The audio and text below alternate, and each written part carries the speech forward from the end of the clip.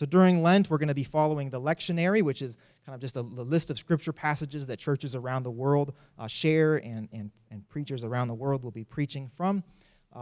We shuffled things up a little bit with Michelle's mother being sick this week. She was going to be preaching today, so I'm preaching instead of her, taking a different text. She'll come back next Sunday and preach her original text. Genesis chapter 15, verses 1 through 11, and verses 17 through 18. Would you stand, please? As we read together the scripture, there's going to be a few words in here that may not look familiar to you, but just do what preachers do and fake it like you know how to pronounce it, and you'll be fine. Let's read this together. After this, the word of the Lord.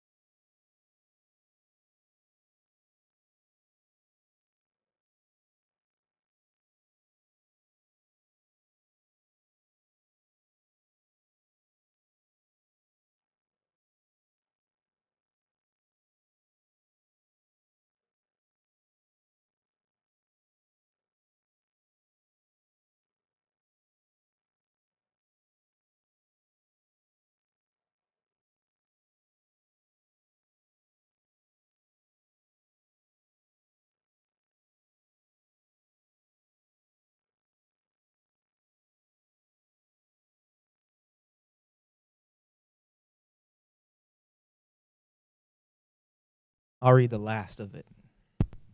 Verses 17 and 18. When the sun had set and darkness had fallen, a smoking fire pot with a blazing torch appeared and passed between the pieces.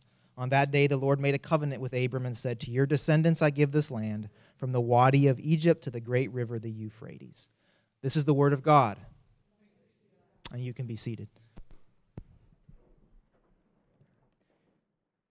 This is, for some of us, maybe a familiar passage. For others of us, it seems an incredibly strange and odd passage. What I want to do is to walk through it kind of chunk by chunk to give us a sense of what's going on here, and then end with just two relatively straightforward implications of what we find in this Old Testament text. The passage begins, after this. After this, the word of the Lord came to Abram in a vision. "Do not be afraid, Abram. I am your shield, your very great reward." But Abram said, "Sovereign Lord, what can you give me since I remain childless, and the one who will inherit my estate is Eliezer of Damascus?" And Abram said, "You have given me no children, so a servant in my household will be my heir." After this. Now, this is kind of a literary device here, pointing us backwards to what had just happened. And it may be that it's including God's first interaction with Abram that has taken place over the past few chapters, but it seems likely that it's also including the whole of Genesis. We're only in Genesis chapter 15. Now, a lot happens in those 15 chapters, but we're right at the beginning of the Bible, right? Like you look at your Bible, there's a whole lot that happens after Genesis 15, right? You got a lot of pages left in there. And so after this, it's kind of looking back. What's happened? Creation in chapters 1 and 2. The fall of humanity in chapter 3. Cain and Abel's disagreement and murder in chapter 4. Things going from bad to worse in chapter 5. Noah and God's covenant to Noah in chapter 6 through 10. The Tower of Babel in chapter 11. God's call of Abraham in chapter 12. Abraham and Lot in chapters 13 and 14. And now again in chapter 15, God comes to Abram. The point being that whatever we learn about God in this passage today is something that has been true about God since the beginning. We're going to see some things about God, some very important things about God that some might say, well, God did that later, after humanity messed up, after we sinned, God had to do this. No, what we're going to see is that what we find in God today, what's exhibited to us about God in this passage today, was true about God from the very beginning. This is who God is, what God is like. Abram asks a question. God comes to, I don't know, can we keep those first few verses up there? God comes to Abram and kind of makes this promise to him. Don't be afraid. I'm going to be your shield, your very great reward. And Abram's response seems like a non sequitur. It doesn't really make sense. What can you give me since I remain childless? How does that fit?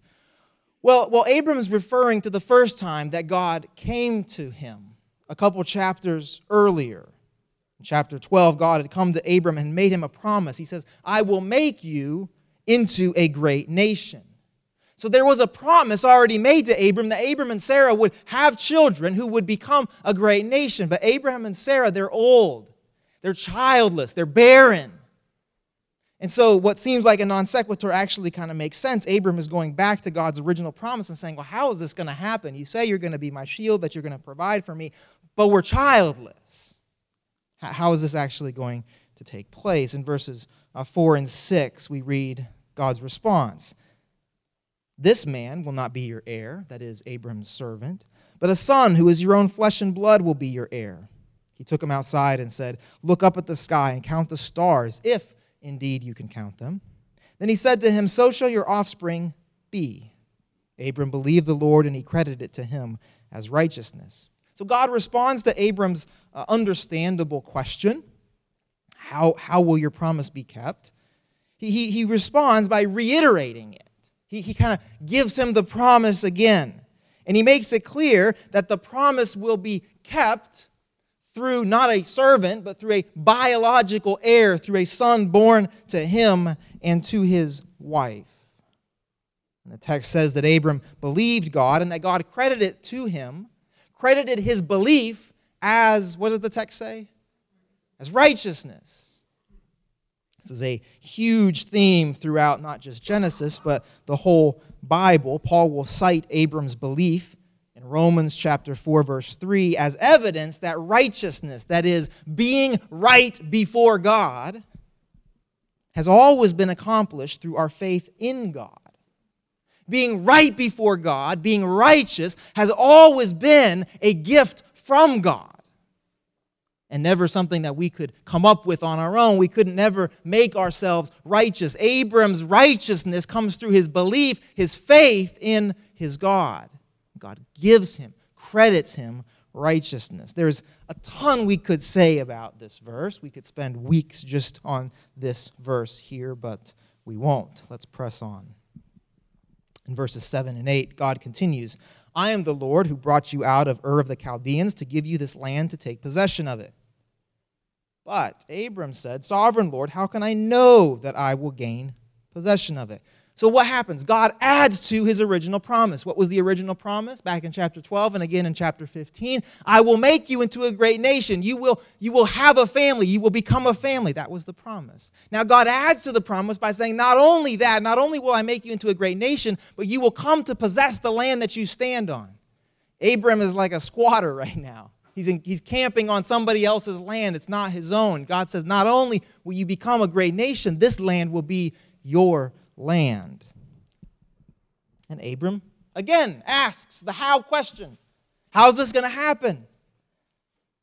Now, when I first look at this, it strikes me a little bit, I don't know what, odd, arrogant, presumptuous something, right? Like, if you were having a conversation with God, like most of us wouldn't ask a how question even once, right? But twice, it's like, come on, like it's God you're talking to here, right? He already said it's going to happen, so come on. Why is he asking God again how this can happen? Well, think about this for a minute. Think about what God has promised him. God's promised Abram and his wife Sarah that they will be made into a great nation. That this will come about through the birth of a son. They'd never been able to have a child. They were well past their childbearing years. They were barren. And yet the promise was for a family who would be a nation born to them by a son. Not only this, but they will be a nation who will come to possess the land he's currently standing on, but has no real sense of how he would ever come to possess it. And then, just like the kicker, the whole purpose of this is so that this great nation would bless the world. Is big, right? Like, it's not like God's like promising, I'm going to give you a nice day tomorrow. Right? I'm going to help you pass that test. Not even I'm going to, you can pay your rent. Like, the promise here is huge. And so maybe we can cut Abraham a little bit of slack for asking, how is this possible? Not once, but twice. The promise that God has just told him is beyond his comprehension. Let me say this.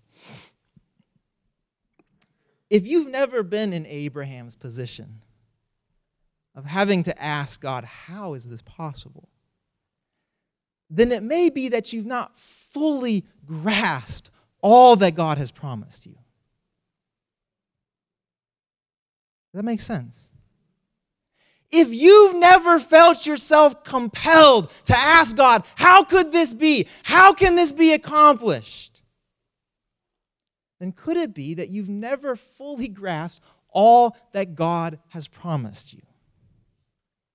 Because my hunch is that when we, like Abram, come to see all that God has promised us, a natural response is, that's impossible. How could that possibly be? That's way too good to be true. That's too amazing. That's too impossible. I can't even imagine. I can't even picture how that would happen. How could this be?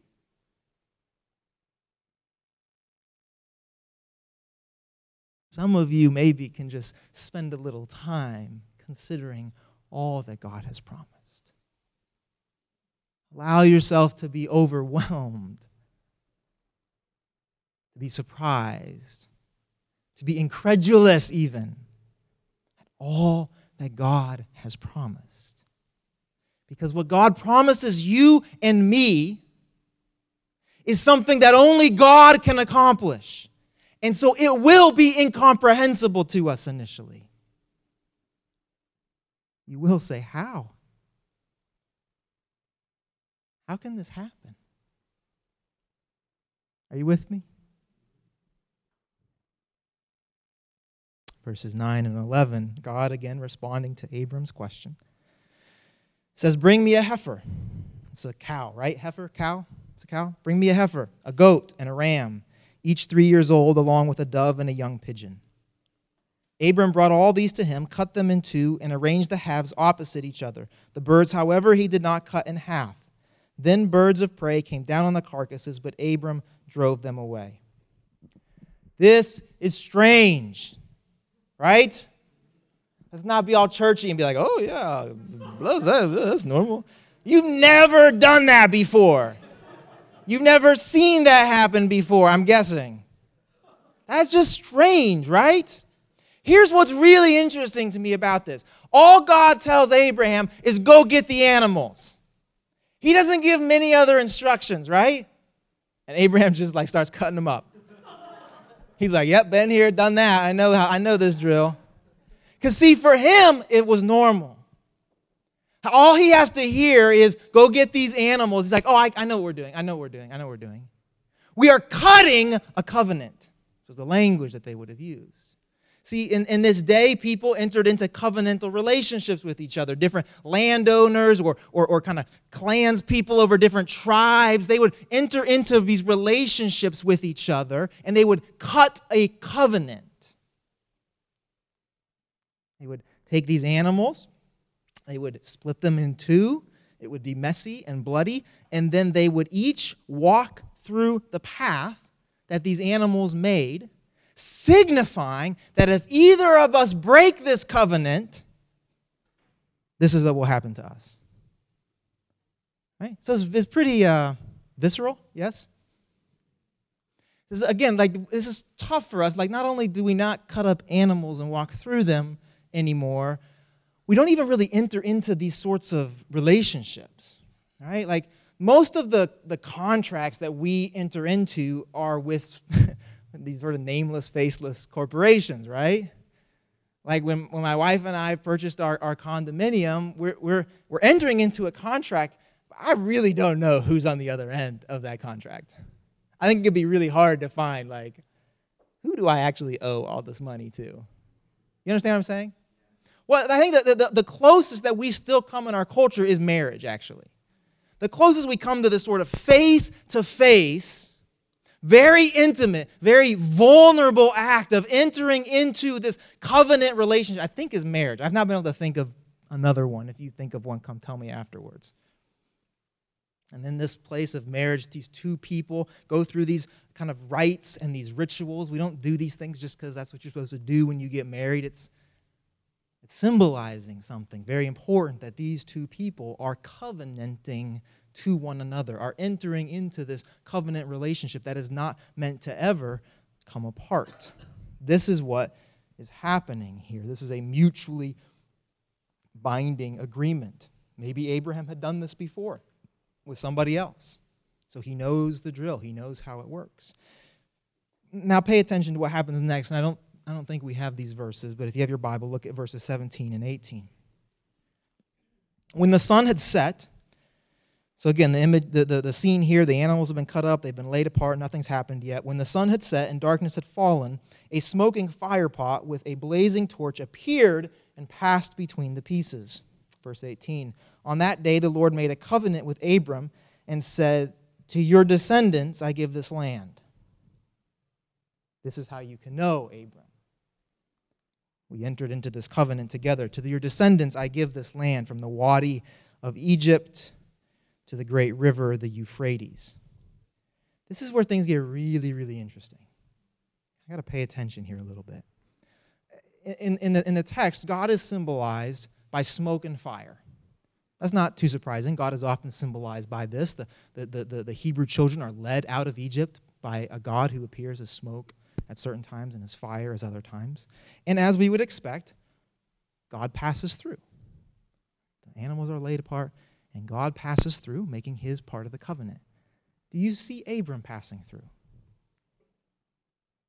He doesn't. The only one who passes through these animals, the only one who walks through this path of blood is God. Abram is a bystander. He should have gone through, but he didn't. The text only records God going through. This is not an omission that the Bible makes. This is an incredibly important point. This is a covenant that breaks every assumption about how covenants are supposed to work. In this case, there is only one party on the hook for the fulfillment of the covenant, and it's not Abram. You could say that there is foreshadowing here. It will not be Abraham whose blood will be shed. It will be God's. Do you see? This is why it's so important, I think, for us to see this. Because from the very beginning of the Scriptures, the Bible reveals a God who invites us into covenant relationship. It's a God who's not content for us to be over there. We can't get close to him because of our own sinfulness, and he'll save us from a distance. This is a God who wants to be near his people, who wants to enter into covenant relationship. But there are really only three possibilities for this then. First is that you and I, unlike Abram, are actually strong enough, good enough, religious enough to walk that path and not break the covenant, to live perfect lives. A second option is that we walk that path and fail, finding, not surprisingly probably, that we aren't good enough, strong enough, holy enough to uphold that covenant and, of course, suffer the consequences of that covenant. There's a third option, and it's an option that we see here in our text. It's that for God to enter into covenant relationship with us, God takes on to himself both parties' responsibilities. God walks the covenant path by God's self. God makes it clear that it will be his responsibility and his alone to hold together this covenant relationship. Are you with me? This is the option we see in the text. Beginning with Abraham and then accomplished definitively in Christ, it has always been the grace of God that holds us in covenant relationship with our Creator. And so Jesus, at the last meal with his disciples, sits down, breaks the bread, and says, "This is going to be my body broken for you." And then he says this in Luke 22, "This cup," holding up that cup of wine that he'll pass to his disciples, "this cup is the new covenant in my blood, which is poured out for you." Whose blood is spilled? It's the Son of God's.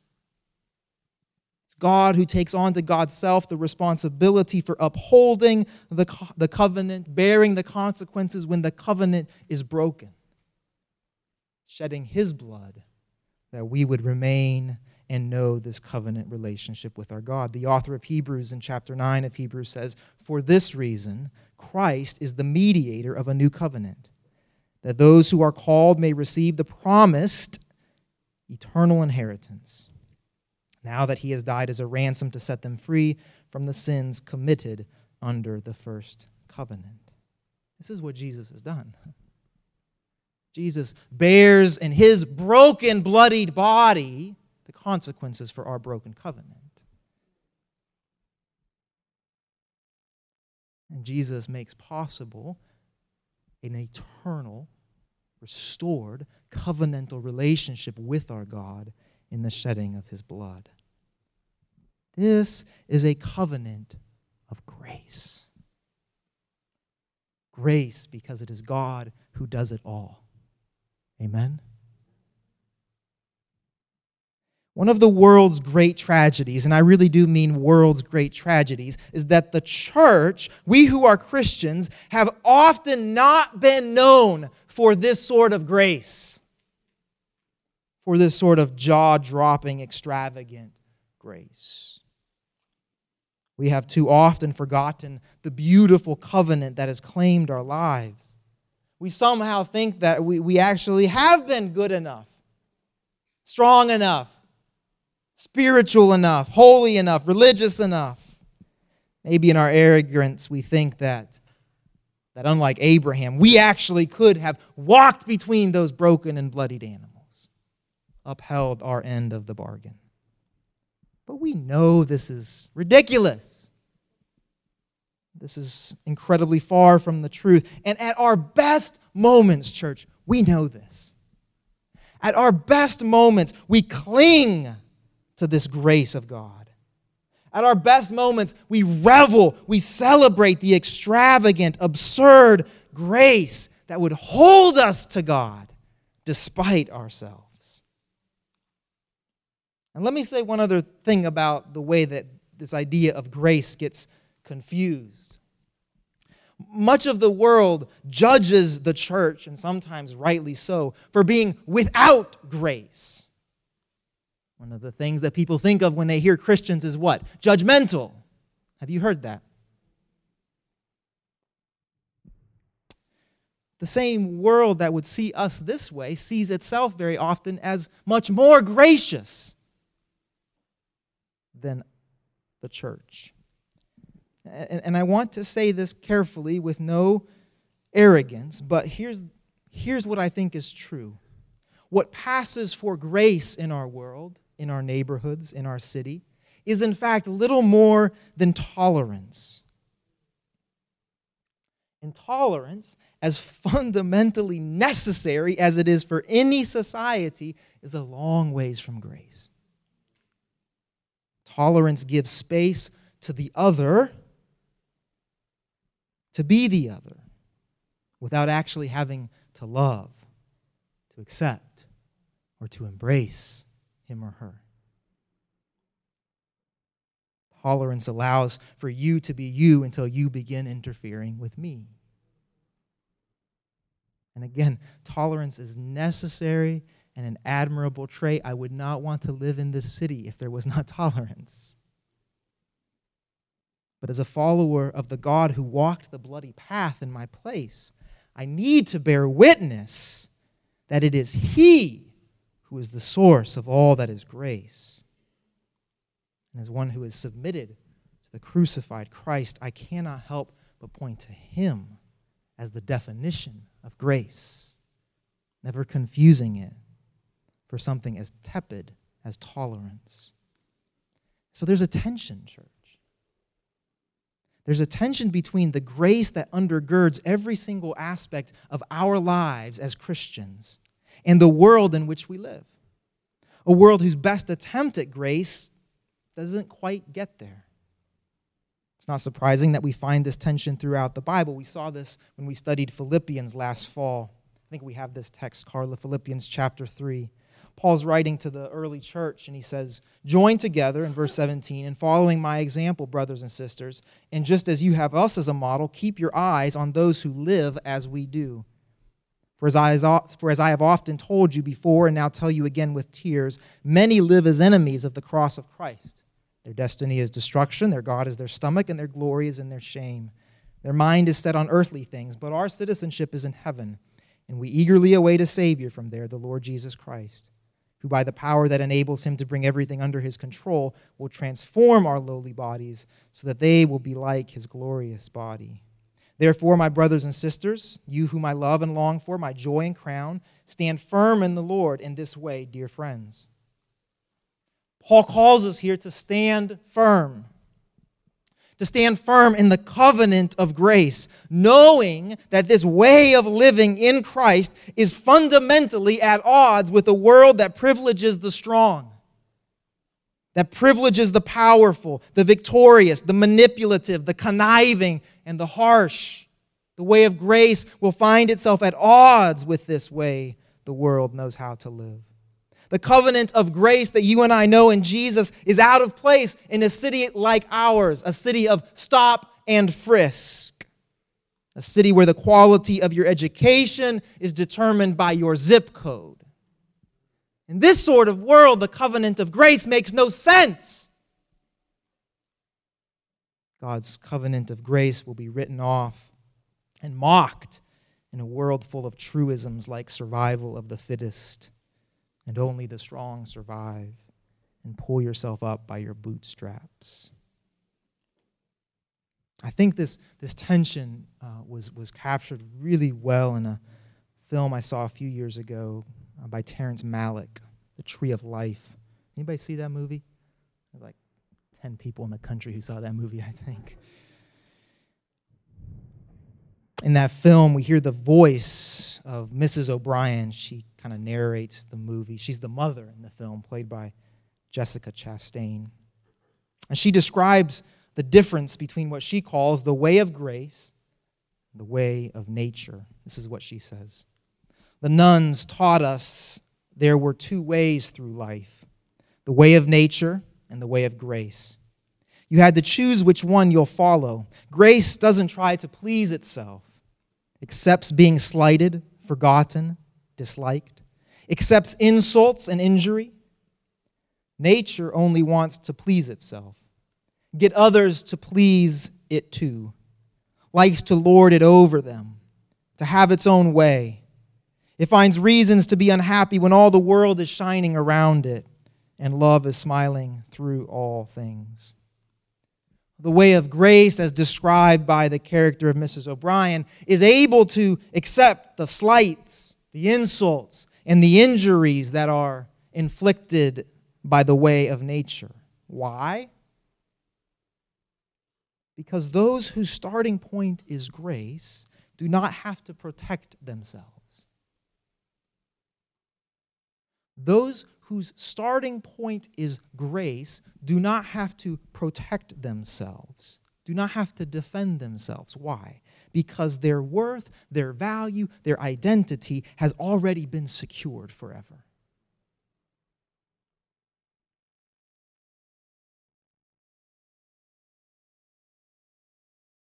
Those of us who have known the grace of God exist in a covenant relationship with our God that cannot be broken. Exist in a covenant relationship with God where our very selves are forever affirmed by our God. You are worth it. valued and loved by God. Those whose starting point in grace is grace know this and know that this can never be taken from them. And so when we experience opposition, when we experience frustration, when we experience the nitpicking of relationships, it's not our identity that is on the line. It is not your worth, it is not your value that is on the line. That has already been spoken for. Amen? I think this gets a little bit at the sermon last week where we heard Jesus say to us to deny ourselves, to take up our cross, and to follow Him. This is the tension we experience in this life as people of grace who live in a world that knows very little of grace. This is the way of discipleship. The entry point is grace. We are sustained by grace. We will be brought home by grace. But along the way, we pick up our cross, deny ourselves, and follow Jesus through a world that knows very little of grace. So here's the conclusion. Worship team, you guys want to come up? Two things. Just the 1,000 implications of this text. You've already made many of them in your own mind. Let me suggest two. Two things. First, we are the place where God's covenant grace is expressed and experienced. Not a theoretical we. We, flesh and blood, in this room, as the people of God, we are the place where God's covenant grace is seen, expressed, and experienced. This is really important. Grace is not a concept. Grace is not a theological idea to master. Grace is the fundamental reality that makes our lives and this community possible. It's the only reason we exist is because of the grace of God. Amen? So this must be the place where that grace is experienced and expressed. There are people who come, some of you are among them, who experience no grace throughout your week. Everything about your life, the people you live with, the people you work with, the place where you live, there is no grace. Everybody around you is oriented towards this way of nature. This must be at least the one place where every week we know and taste and experience the grace of our God. Amen?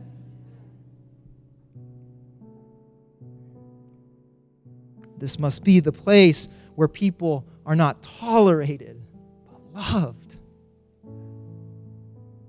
People, not ideal people, not the people you like to like. All people. That person you're picturing in your head right now. You're like, that person? Yes, that person. That person. Not tolerated. Not held at a distance. Loved as an expression of the grace of God. This must be the place where you and I refuse to be anything other than what we are in that moment. This has to be the place where we share the ugly stuff with each other. And you know why we can do that? Because our identities aren't on the line. Do you see the connection? See, when my identity is secured, when I have heard and seen at the cross of Jesus that I am worth it, that I am valued, that I am a child of God, then I can own up to my sin. I can tell you that I've hurt you and ask for your forgiveness. I can tell you when I had a horrible week. I can tell you when I went back to that thing I said I'd never go back to. Why? Because my identity's not on the line. Somebody say amen. That's good news, right? That's such great news. Our identities are secured. It also means that we can share the good stuff and not have to be worried that somebody's jealous. Come on, you know what I'm talking about. There are people in your life who you don't share the good stuff with because you know as soon as you do, A, they're going to start feeling jealous, or B, they're going to try to one-up you. Oh, let me tell you about the time when such and such, right? Not here. Not here. I can share with you when something wonderful has happened in my life because I know that your identity is secure in Christ. That the joy that I'm experiencing in the moment has no bearing on who you fundamentally are. So you can mourn with me and you can rejoice with me. Where else can that happen? Grace is not a concept. It is a reality that undergirds everything that we do. This is one of the reasons we're inviting you to pray during our closing worship during Lent every week. That this would be the place where when you need to come up and pray, you come up and pray. It doesn't matter if you knock somebody's knee when you're walking by. It doesn't matter who's with you. That this is a safe place to come up, to be at the cross, to ask somebody to pray for you, where you can share your joys and you can share your pain. Why? Because your identity is not questioned. It's a safe place. First implication. Here's the second implication. The first one is for us. The second one is for you. God has kept his promise to you. God has kept his promise to you. God has kept all of his promises to you. The promise to raise you from death to life. The promise to give you a hope and a future. The promise of love, joy, peace, patience, kindness, goodness, faithfulness, gentleness, and self-control because of the Holy Spirit in your life. God has kept every one of his promises. The promise of every spiritual blessing in Christ Jesus. The promise to bring you from darkness into light. The promise to accomplish God's purposes through you. Think about that. God's promise to accomplish God's purposes through your life. The promise to replace anxiety with the peace that passes understanding. The promise to be presented to our Father God without blemish and free from accusation. The promise of reward for all who suffer for the sake of the gospel. Promise of a spirit of power, of love, and of self-discipline. By the way, I'm not making these up. I'm just quoting the Bible to you. The promise to rescue us from every evil attack. The promise that we can approach the throne of grace with confidence so that we can receive mercy and find grace to help us in our time of need. The promise that when we submit ourselves to God and resist the devil, that devil will flee from us. The promise that the Lord is able to keep you from falling. The promise that the Lord is able to keep you from falling and to present you before his glorious presence without fault and with great joy. Is that good news? Paul says in 2 Corinthians, I love this, for no matter how many promises God has made, because that was like 2% of God's promises. For no matter how many promises God has made, they are all yes in Christ. What? They are all yes, not maybe. Not, let me think about it. Not, I totally forgot about that promise. Oh man, I'm so glad you reminded me about that. They are all yes, period, in Jesus. As though through him the amen is spoken to us by the glory of God. This must be the place, church, where people experience and express the covenant grace of our God. God has kept every promise to you because of his covenant grace. This is what is accomplished on the cross.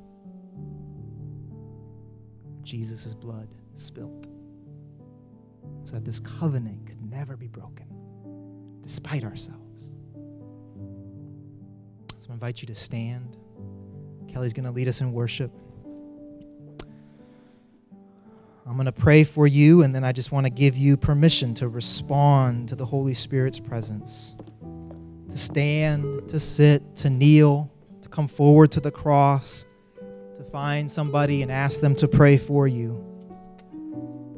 Church, allow this now to be the place where we know and taste and see and sing and experience and grapple with the grace of our God. Let's pray. Sometimes, Lord, it seems that the good news is too good. Like Abraham, we say, how can this possibly be? Circumstances of our lives sometimes blind us to the beauty of this grace. In this moment, God, I'd ask that you would allow us to see clearly, to know deeply, deeply this grace. Lord, I'd ask that you would, through the power of your Spirit, invite us to respond to this grace, that it would not simply be a concept that we think we need to master, an idea that we need to try to understand, but that this would become the fundamental reality of our lives.